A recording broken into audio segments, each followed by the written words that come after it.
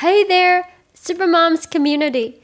We are wrapping up our 5-part video series. If you have been with us on part 1 to 4, we have been together on a thrilling journey. From spotting an overlooked ugly property to turn it into a beautiful home. Haven't seen them? Go check them out first. And if you have enjoyed our content so far, go ahead and smash that like and subscribe to Real Estate Supermom channel.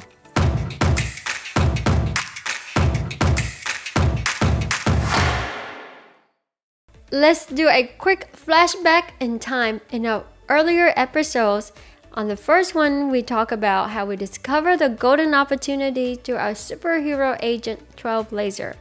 On episode 2, we highlight how we navigate to the offer making and some unexpected decision making from the seller. Episode number 3, we share our purchase settlement statements and our restoration magic. On the number 4 episode, we introduce you to the MLS and how we showcase our property and secure a very qualified buyer. Let's take a deep dive into the sale process. Last we spoke, we were able to identify a buyer who's willing to offer over asking and nail a contract of $200,000. Even though we did have other offers that was up to $215,000. However, selling price is not the only factor that we look at, and sometimes the highest price does not mean to be the most solid deal.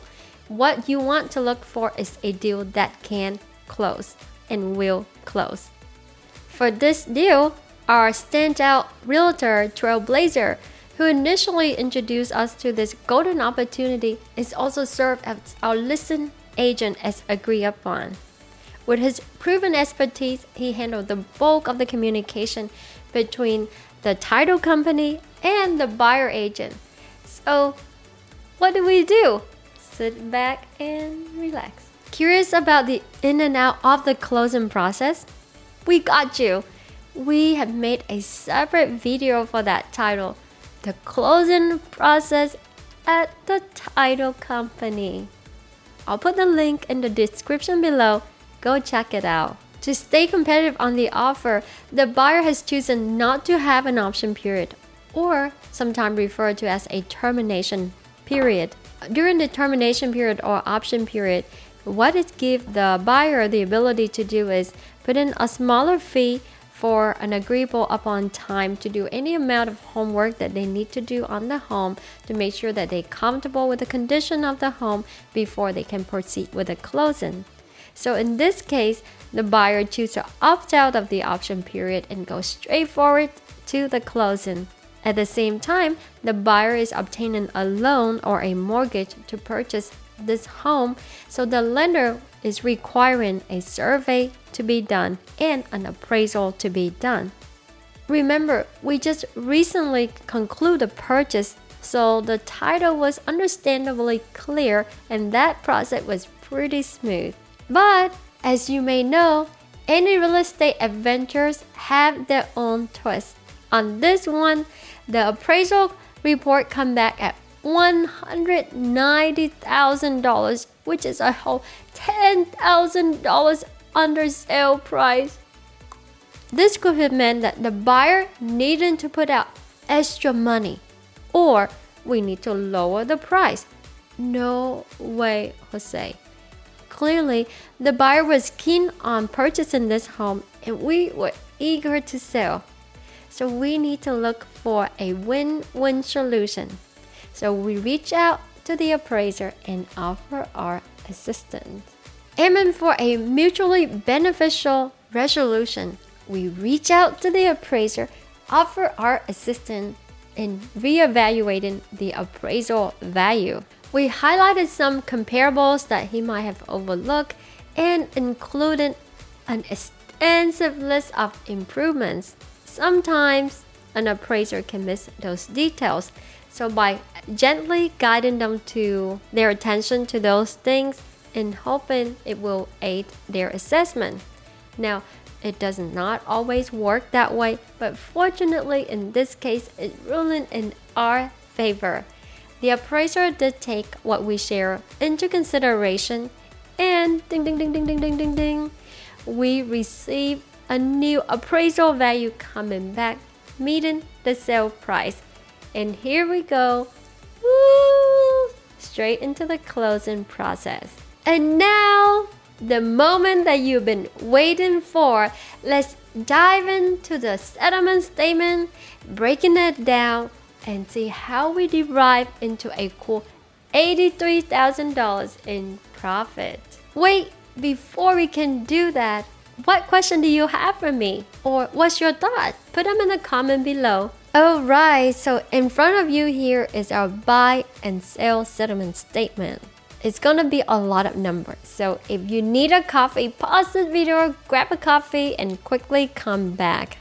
So the contract sale price that when we purchase it is $53,375. When we sell it is at $200,000. So this is what we have in our deal summary.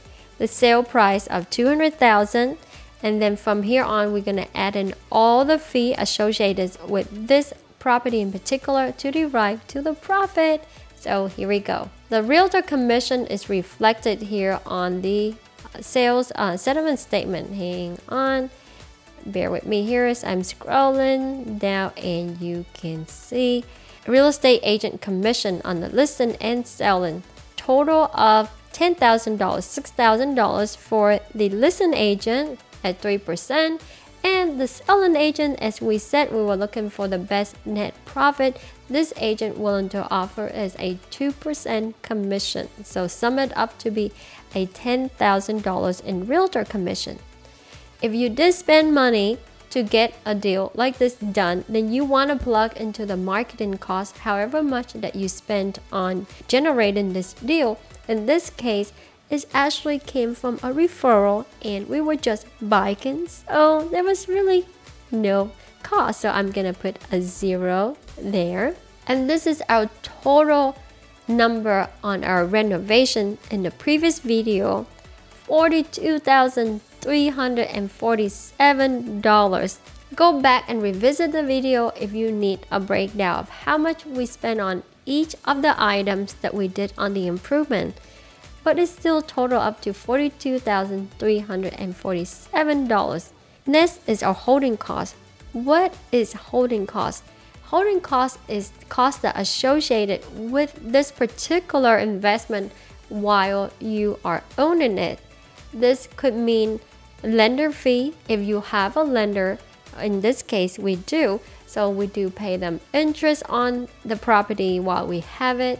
And then there will be utilities such as water, gas, power.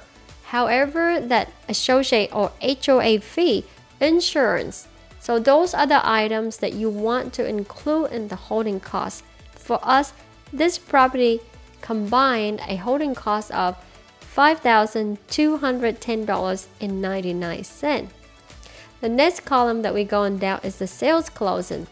In the sales HUD or sales settlement statement, you can see here $10,000 was for the agent commission, and then the total closing cost summed up to be $13,339.58. So I'm just gonna grab the difference between that number and $10,000 because we already broke down the agent commission. So we'll just plug in that number here. 0.58 cent. There you go.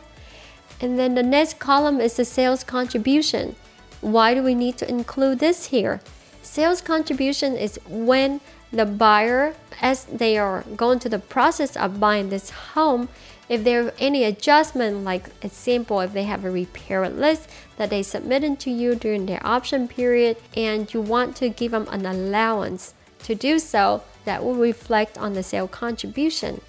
Or in the example earlier, the appraisal come back $10,000 below sale price.